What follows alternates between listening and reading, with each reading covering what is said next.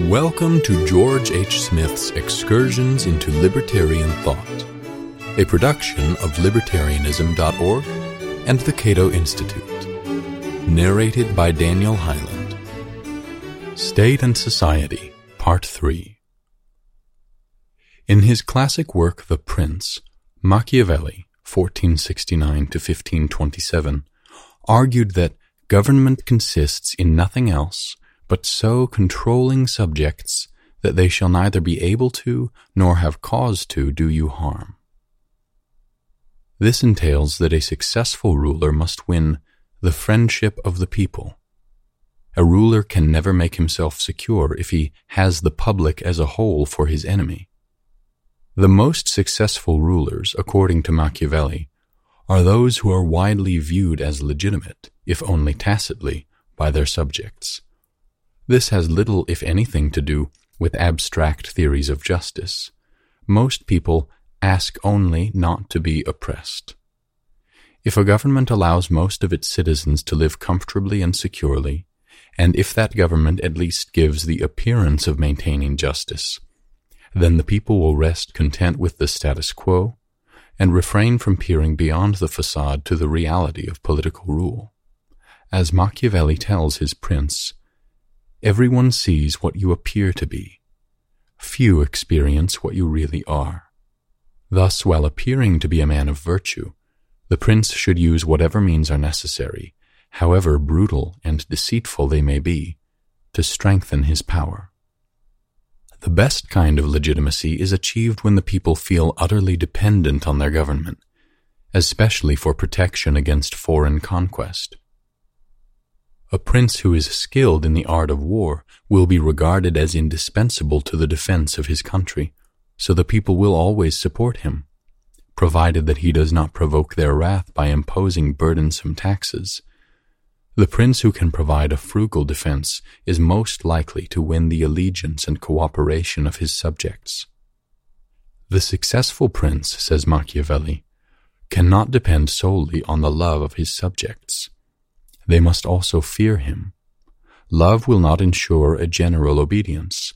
Only the dread of punishment can accomplish this. Thus does Machiavelli isolate two psychological features of political power: love and fear, or, as I shall call them, legitimacy and credibility. A state requires both legitimacy and credibility. Legitimacy is public recognition of the state's authority. This causes many people to obey the state as a matter of principle, because they presume it is justified. Credibility is public belief in the state's power. This causes many people to obey the state from fear because they believe in its ability to apprehend and punish lawbreakers. Although these categories often blend together in practice, they represent conceptually distinct motivations for obedience. Suppose I disagree with the content of a law, but obey it nonetheless. If I obey because I respect the authority of the state, then this is the motive of legitimacy, an example of de jure power. If I obey for no reason other than fear of punishment, then this is the motive of credibility, an example of de facto power. A state is deemed legitimate if a significant number of people believe that it conforms to their moral and social norms. Legitimacy enables a state to rule through the power of moral authority. Authority is political gravity, the invisible power of attraction that pulls people to the state voluntarily. Coercion, in contrast, is the visible power of violence that pushes people to the state against their wills. Legitimacy, as I use the term here, is a subjective phenomenon, a matter of more or less, that defies exact, cardinal measurement. If we wish to measure legitimacy, or any social phenomena, we must conjure up a metaphorical ruler. In this case, let 1 equal pure coercion, and let 10 equal pure authority. The legitimacy of a particular state will fall somewhere on this continuum. A state with high legitimacy will enjoy the compliance that comes with authority, whereas a state with low legitimacy will confront widespread disobedience and perhaps even resistance. It is important to distinguish legitimacy from moral justification. I personally do not recognize any state as justified, but I do regard many states as legitimate in the social sense. Whether a state is legitimate is a question for the sociologist. Whether a state is justified is a question for the political philosopher.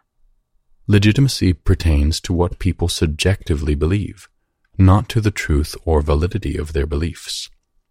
The sociologist uses legitimacy as a conceptual tool to explain why some people obey the state willingly, and this value-free procedure is unobjectionable, even to anarchists. It is often said that a state cannot sustain itself without a high degree of legitimacy, because no state, however powerful and ruthless, can control and coerce masses of unwilling subjects. But is this true? Dictatorial and totalitarian regimes have sometimes ruled without much legitimacy, resorting to brutal punishments and massive killings instead. It is true that a government cannot literally force every person to obey every law. But, as the political scientist Gaetano Mosca, 1858 to 1941, pointed out in The Ruling Class, the state is an organized minority vis-à-vis society, which is an unorganized majority. The state can coordinate its actions, apply violence selectively and systematically, and thereby intimidate the majority of people who will tend to comply from fear that they may be the next victims. A state can enforce its will through the continuous threat of violence against recalcitrant subjects. The consequence is a continuous fear throughout society, which is what I mean by the motive of credibility. Like legitimacy, credibility is a subjective phenomenon. Legitimacy, as I said, is a public belief, whether correct or incorrect, that a state is justified. Likewise, credibility is a public belief, whether correct or incorrect, that a state can effectively enforce its will.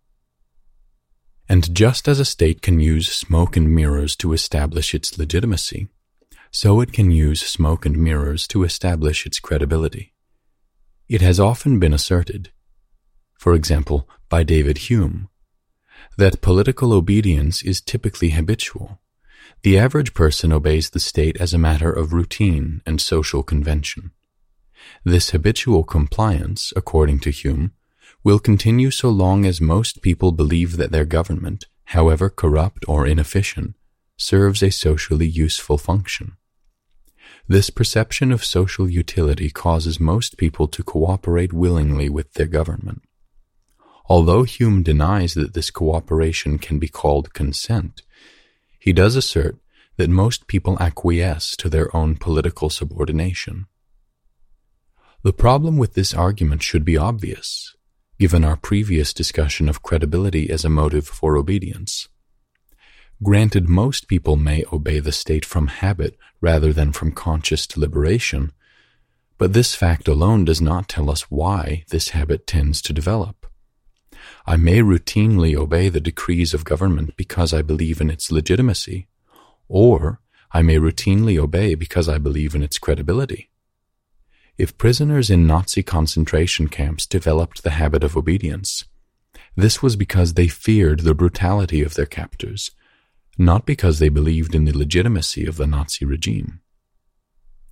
If there was any perception of utility involved here, it was not social, but personal, namely, the utility of avoiding pain, torture, and death.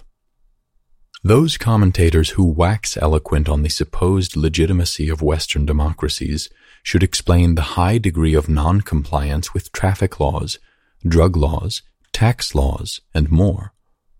Most drivers routinely exceed speed limits if they believe that they won't get caught, or if they do get caught occasionally, that the punishment does not outweigh the personal benefits of violating the decree of their legitimate government.